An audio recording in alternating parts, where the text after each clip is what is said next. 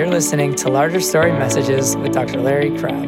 For more teaching and resources, visit largerstory.com. All the fitness he requireth is to feel your need of him. We just sang those words a few moments ago. I qualify. I feel my need of him. We're talking about a very controversial subject in these few days. I trust that my words will be seasoned with grace.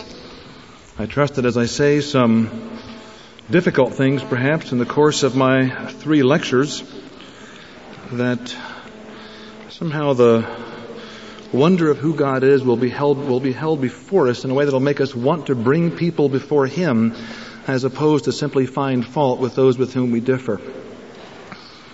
I'm very grateful to be here for this couple-day of conference. It's a real privilege to be sharing in the ministry of the Bethlehem Conference for Pastors, partly because of the influence that John Piper's books have had in my life. He said some kind things about me. Let me return the compliment. His books have been helpful, but the one that I think I have been most influenced by has been his little volume called The Supremacy of God in Preaching. When I first read that about 1.5 years or maybe 2 years ago, I have since required it of all my counseling students, and I have done that for a very definite reason. I would like to see a trend reversed in the entire field of what's called Christian counseling. It seems to me that we're right to wonder whether counseling, as we know it largely in evangelical circles today, is making as much of God as needs to be made. What does it mean to honor the supremacy of God in counseling? Is the question I began to consider as I read John's book on the supremacy of God in preaching. Let me tell you a little bit where I'm coming from. I don't think you understand a preacher unless you know something about him, maybe. Let me tell you about a few things the Lord's been doing in my life as introduction to what I want to be talking to you about these few days together. Some of you perhaps know, last March 3rd, United Flight 585 from Denver to Colorado Springs never made it. It crashed. 25 people were on board, 4 crew members and 21 passengers. My only brother was on that flight, and all 25 died that day on March 3rd. After the death of my brother, I of course shed many, many tears, and still do on occasion. But 2 weeks after Bill died, on March 17th, it was a Sunday, I remember telling my wife, honey, there are tears inside of me that I have not yet cried. You know what that means? Have you ever sensed something stirring within you? You're not sure what it is, but it feels important. And John White has a book called Changing on the Inside. Not a terribly original title in my view. In that book, he talks about repentance as sometimes a process that can be likened to an earthquake. There seems to be a collision of internal forces that begins to come about in your life, and you're not sure what's going on. But if you pay attention to what the Spirit of God might be doing in deep parts of your soul, then eventually it breaks forth in a mighty work of repentance. Well, I wasn't sure what was happening inside of me, but I knew that there were tears that had not yet been shed, but I wasn't sure their source. I knew it was something deeper, if that can be imagined, than the death of my only brother. That night, March 17th, I got up, couldn't sleep, went to my study, got my Bible, wasn't sure where to turn. And my first reaction, I can recall as I sat there in my study with my Bible on my lap, my first reaction was to feel intensely irritated with the Scriptures. You ever been there? Because the questions I was asking, I wasn't sure if God was answering. And it made me mad. And I began to think and pray about that. And somehow the tears began to come. The dam broke, and the tears, the sobs, convulsive sobbing, perhaps unlike anything I've known in my 47 years, seemed to come. And I can recall just about shrieking in the presence of God at about 1 or 2 in the morning and saying, Lord, I'm aware that life is an unmanageable mess. And I can't seem to find the principles in your word to organize my life so I can get it together the way I want.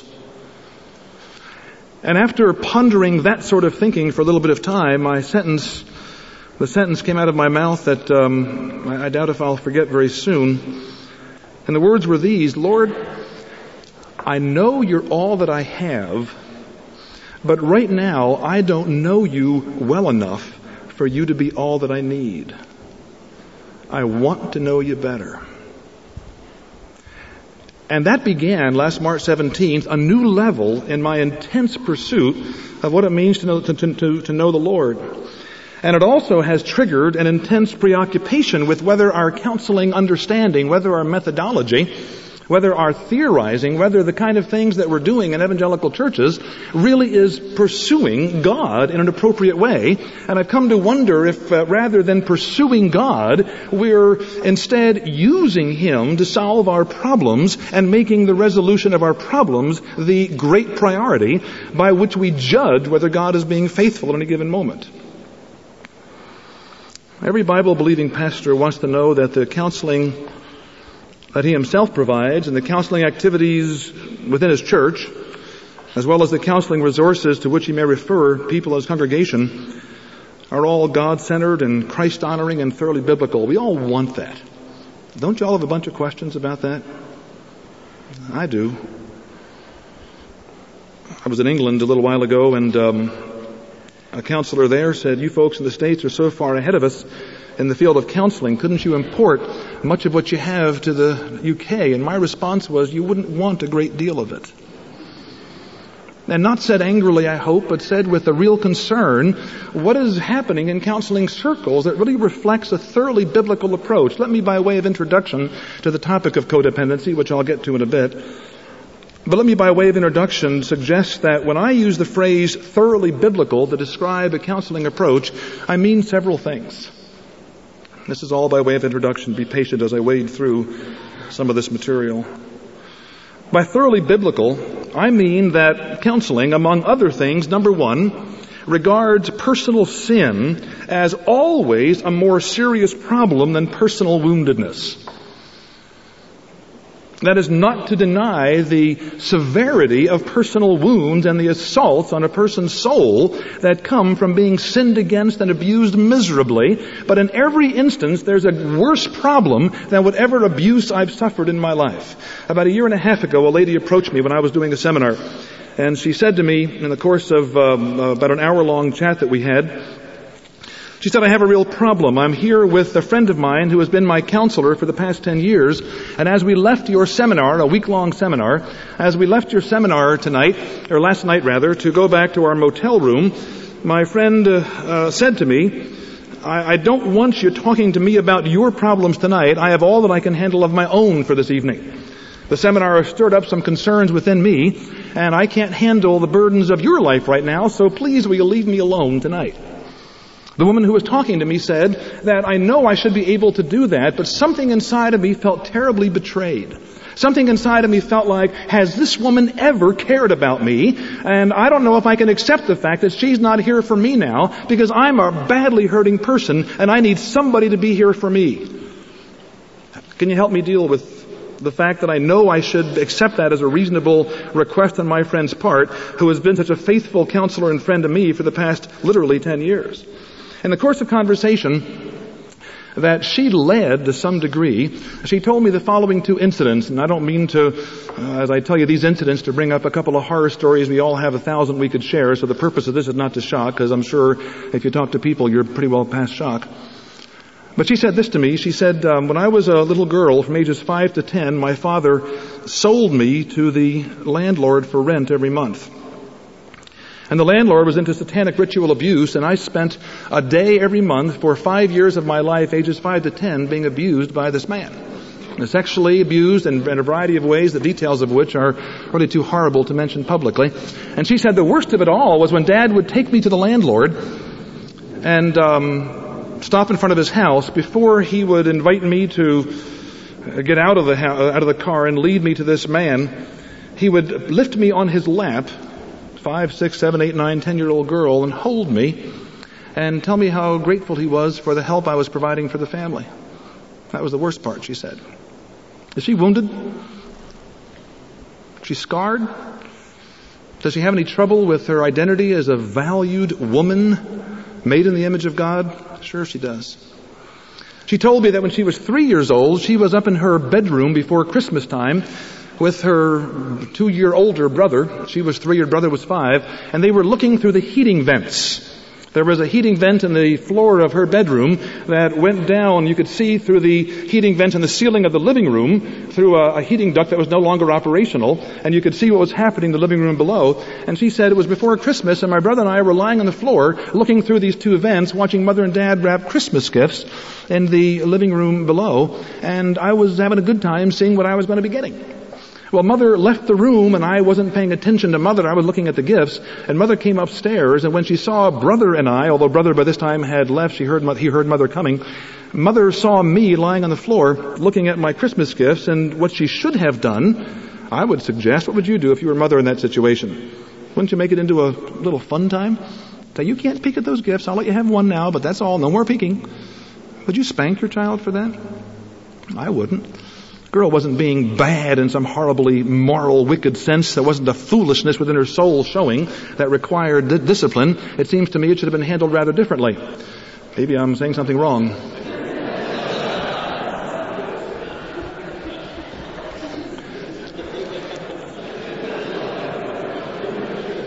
We'll use that as a barometer to see just...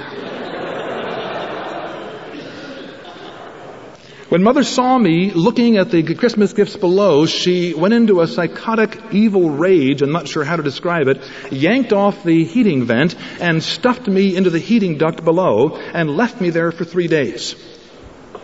Was she scarred? What on earth do I mean when I say that all counseling that's thoroughly biblical regards personal sin as always a more serious problem than personal woundedness when you have wounds of that severity? What do you do, Pastor, when a woman tells you that story? My next sentence to her, if she told me those stories, I said, I wish your mother and father were here. I'd want to punch them. Makes me mad. You get mad? But then I said something else. I said, tell me about your worship. Her whole mood changed.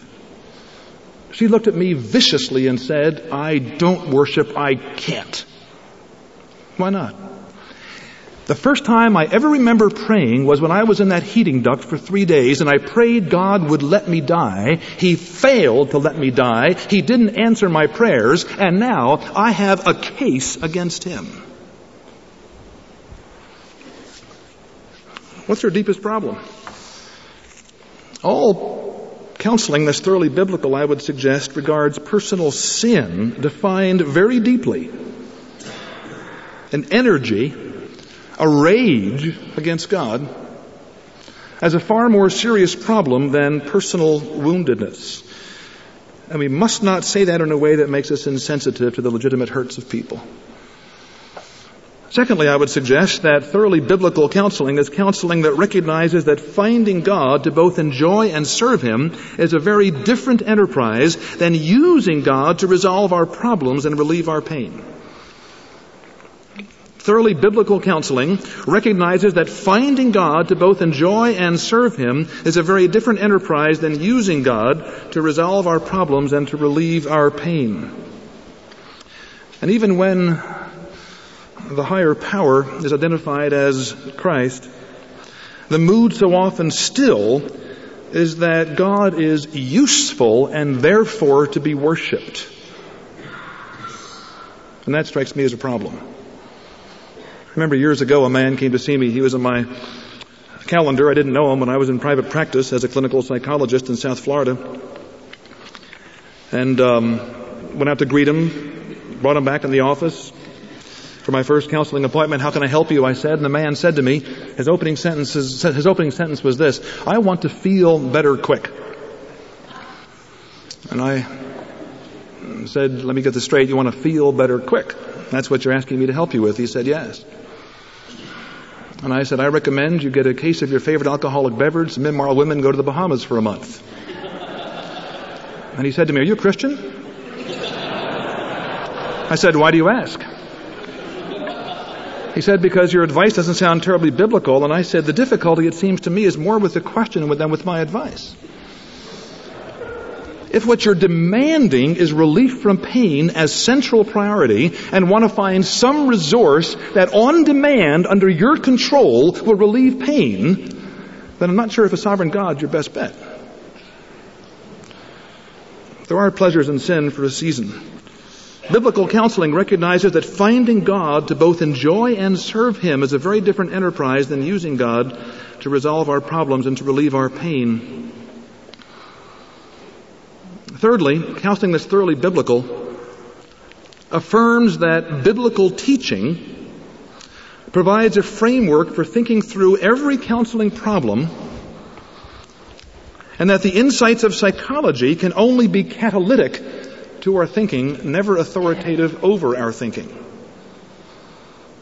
Counseling that's thoroughly biblical affirms that biblical teaching provides a framework for thinking through every counseling problem, and that the insights of psychology can never be more than catalytic for our thinking, never authoritative over our thinking. And if you buy that particular position, then you take issue with the integrationists who regard the Bible and secular psychology as two equal sources of authority which you merge together to form a Christian approach to counseling. And by the way, that's very, very standard these days. In many counseling circles, it seems to me the Bible is thought to be, since it is regarded as not a counseling text, and does not therefore speak in the minds of many to psychological problems, we therefore must close our Bibles and open up our secular psych textbooks and use them as authoritative, being careful never to contradict the Scriptures, but not depending on the Scriptures. My position, my understanding of biblical counseling, is to assume that God has not written an irrelevant book, and that He knows me far better than I know me. I'm too stupid to ask the right questions. Therefore, when I exegete, I must come to the text asking, what questions has God bothered to answer, and to assume they're the important ones. And to assume within the framework of the questions that God has bothered to answer, all the questions that life requires me to ask will be sufficiently addressed. That's an assumption I make. By the way, that's a tough one to honor. That's a real tough one to honor. Ever counsel with a sexual abuse victim? How do you find biblical direction for counseling with a sexual abuse victim?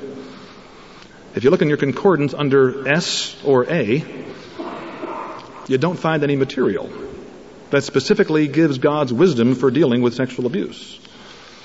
What I'm going to be suggesting, and you'll get a little flavor of it in the course of my 3 presentations, is I believe that biblical categories have implications that cover every question a counselor needs to ask. That's why I suggest that counseling that's thoroughly biblical affirms that biblical teaching provides a framework for thinking through every counseling problem. And insights of psychology are only catalytic, never authoritative. Fourth, I have 5. Biblical counseling, among other things, number 4, realizes that we exist for God, He does not exist for us, and that a focus on affirming our value and setting boundaries to preserve us from assaults on our value may develop an illegitimate sense of wholeness that fails to disrupt congenital self-centeredness. Did you follow that? That's a bunch of words, isn't it? I'll say it again. Biblical counseling, fourth, realizes that we exist for God. He does not exist for us. We exist for Him. It's the first part of my 4th point. And that when you get that reversed, and the focus becomes on affirming our value and setting boundaries to preserve us from assaults on our value, when the focus becomes affirming our value, and when we make it our priority to set boundaries that keep us from being assaulted in our sense of value, that what may develop is an illegitimate sense of wholeness that in fact does feel good. An illegitimate sense of wholeness that is illegitimate precisely because it fails to disrupt our congenital self-centeredness. If that woman were to tell you her story, wouldn't you want, as I think I should, to affirm that lady's value in spite of what happened to her as a child? Wouldn't you want to affirm her value and to say that the way your parents treated you is no accurate reflection of your value as an image bearer? You should never have been subjected to that kind of inhumane cruelty. God's punishment always respects the dignity of the individual. Dorothy Sayers said that God's greatest compliment to man is hell. If you want your own way, God will let you have it, and hell is the enjoyment of your own way forever. There's a dignity about it, a horror about it, but something very different than this mother did with this lady. I would like to affirm that woman's value, but I would suggest that once you make the affirmation of value the central enterprise in your efforts to work with people, that you're in danger of promoting an illegitimate sense of wholeness where a person might learn to feel good about themselves, but may never disrupt the real problem for which the Lord had to go to the cross.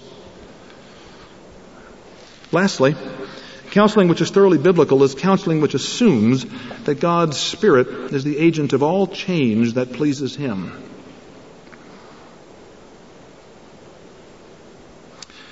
Now, to put all that more briefly, everyone here, I'm sure, wants to know that all of our counseling that we endorse as church leaders honors the Bible as true and sufficient, honors the forgiveness that's available only in Christ as the basis for restored dignity, and honors the glory of God as the central value in life. We're living in a very interesting day. As I read the trends, it seems to me in the secular world and filtering into the Christian world, there are two major movements for the Christian pastor to be concerned with. I'm sure there are many more, but there are two that have caught my attention. And the one is our topic for the conference in terms of my presentations, and that's the codependency movement. The other is the men's movement. That's a big deal. Is that big in your areas? Robert Bly's book, Iron John, and Sam Keene's Fire in the Belly?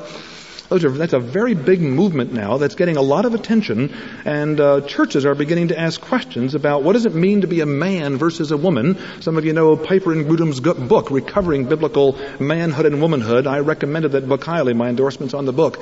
It's an important book because it's starting to talk to us about the fact that there really is such a thing as biblical manhood, and the movement that is getting popular in secular circles is one that is infiltrating into our churches in a variety of ways in an attempt to define masculinity, in my mind, in some rather uncertain at best, and I think sometimes rather badly unbiblical ways. There are two movements to be concerned about, among others, in terms of the secular world infiltrating the Christian church. The codependency movement, which is my topic, and the manhood movement, which is a topic for another time, perhaps. Last summer, I had the opportunity to go to CBA, the Christian Booksellers Association.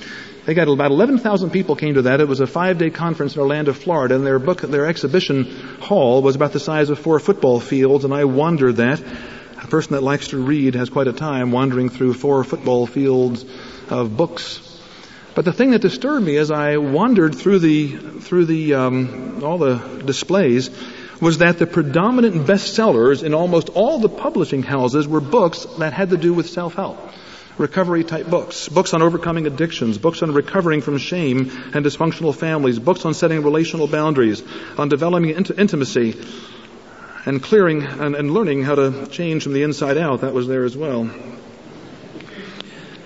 And what I want us to understand is that every counseling book has a very definite theology of sanctification behind it. When we evaluate the codependency movement, we need to ask, what are the presuppositions that are going on beneath the codependency movement that we need to identify and see whether or not they square with our understanding of the Scripture? Don't make the mistake that I think too many pastors make, in my experience at least, to assume that somehow counseling is an enterprise that is separate from the work of the pulpit and that it really is its own specialized discipline. I was talking to a professor at a major theological seminary his specialty was systematic theology, and I asked him a question, tell me your views on the counseling that's taught at your seminary, and he said, I have no views, it's not my field, I'm a theologian. I don't think that's a good answer. I really, really don't. When I went through my graduate training at University of Illinois, I was 21 when I began my graduate studies, and I was a naive kid, and I just assumed that becoming a psychologist was very similar to becoming a dentist. You learn how to scientifically do certain things, and because I was a Christian, I do them ethically and morally, but what I did was going to be no different than what the secular person would do. When I went through my training, I began to become aware that what my training was teaching me were things that the Bible spoke to. There's an overlap. Every counseling model, every approach to counseling must be viewed not as a medical scientific specialty that makes we as pastors, you as pastors, feel incompetent. J. Adams' book, I think, was terribly helpful, Competent to Counsel, when he basically said, look, if you know the Scriptures, you've got the basis for intervening in people's lives adequately. I concur with Jay. We differ in a lot of things. I concur on that. I think that's a very important point. We must not regard counseling as somehow separate from the enterprise of learning the Scripture. Every counseling model has an anthropology, a view of people. They call it a personality theory, but it's an anthropology. Every counseling model has a hamartiology, a view of, if not sin, at least what's wrong with people. Every counseling model has a pneumatology, a view of the personal forces going on that move people in one direction or another. And every counseling model has a soteriology, how people can be rescued from their dilemma. Every counseling theory operates according to a theology of sanctification, what needs to be changed, and how does it occur. When we evaluate the codependency model, we need to realize that we're not looking at a way of thinking that is morally neutral. There are things that we have to be very, very concerned with. I'm going to be giving 3 talks. The rest of tonight, what I want to do is to ask the question, as John already introduced, what's wrong with people today? What's going on in the lives of people? Tomorrow, my second talk, I want to talk about the codependency movement in particular. What is the codependency movement, and what answers is it offering to people who are struggling with their problems? And then thirdly, in my last talk, I want to be talking about what I judge to be perhaps a critique of the codependency movement, raising some concerns about it, which I will be weaving throughout all of my comments, and provide some thoughts as to what might be a biblical alternative to dealing with the things that the codependency movement in fact addresses. What's wrong with people today? That's my topic for the rest of our time tonight. What's wrong with people? Now, it wouldn't be hard for me to tell a bunch of stories. All of us could get up and tell stories about people that are hurting, people that I counseled with last week that are struggling. But I want to go beyond that. I want to do more than say what every thoughtful, involved pastor is aware of, that people are hurting very badly. I want to go beyond saying the obvious things, that when you get into people's lives and you hear them tell their stories, you realize that how they look on Sunday morning is not how they feel the rest of the week. I want to go beyond the obvious and say that, and say more than the fact that when you look out in your congregation Sunday mornings and see couples sitting together, they probably just had a fight early that morning. It's very possible that they haven't had sex in 4 or 5 years. It's very possible that the women in your church have a history of sexual abuse, because about 40% in our culture do, and a surprising number of men have a history of sexual abuse. I want to go beyond saying the obvious things, that a fair percentage in your church are struggling with sexual perversions over which they have no sense of victory. I want to go beyond saying all those kinds of obvious things, and I want to talk about some trends in people's lives that I think are undergirding a mentality involved in many people sitting in our churches today. I see 3 trends. I want to talk about 3 trends for the rest of my time. There are 3 trends in modern thinking that are influencing people sitting under your preaching every Sunday.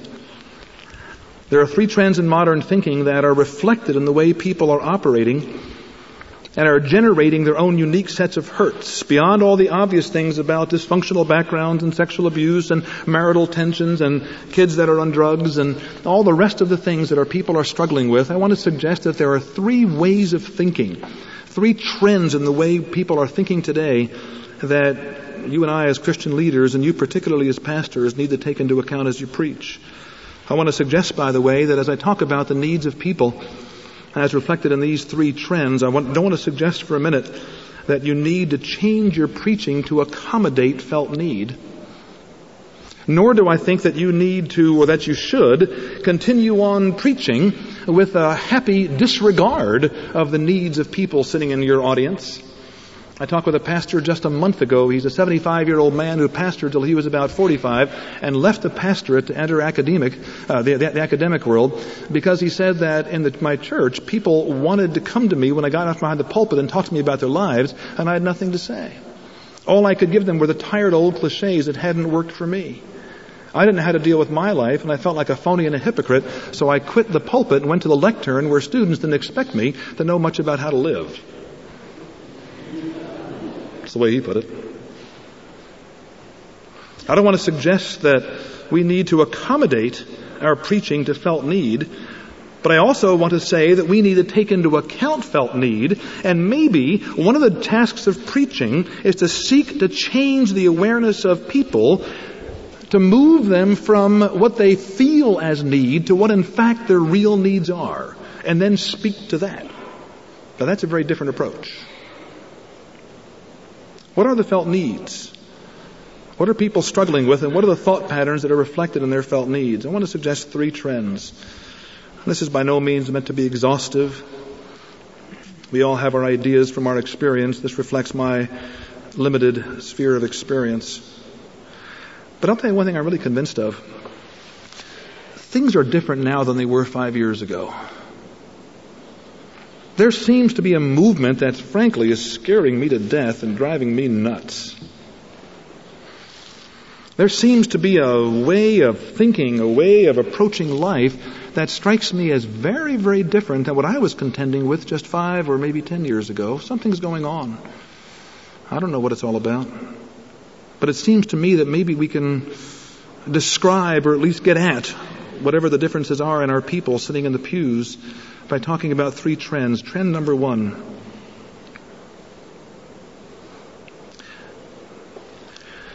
There must be a way to reduce the mystery of life to manageable categories. That's the first trend. There must be a way to reduce the mystery of life to manageable categories. I must find some way to regard the universe as an orderly arrangement that I can understand, and find steps by which I can achieve whatever I want. I will go to my Bible, if I'm a Christian, and I will look for biblical principles, hoping that they are going to be the means by which I can order my life and get exactly what I want. There must be a way to reduce the mystery of life to manageable categories. I want to live in such a way where I don't have to radically depend on the goodness of God in order to make it. I want to be able to depend on some manageable approach to life that I'm guaranteed is going to result in certain things. Oswald Chambers has said that the root of all sin is the suspicion that God is not very good. I want to find some way to arrange my life. I want to find some way when my kids come into the world to know that if I do X, Y, and Z, that puts God in a position of being obligated. So I don't have to be afraid of what might happen when my kids are teenagers. I want to, when I'm choosing a mate, I want to find some way of being led by the Lord so that I can choose a mate and live with her, live with him in such a way that there are never going to be really significant difficulties. I must find some way to order my life.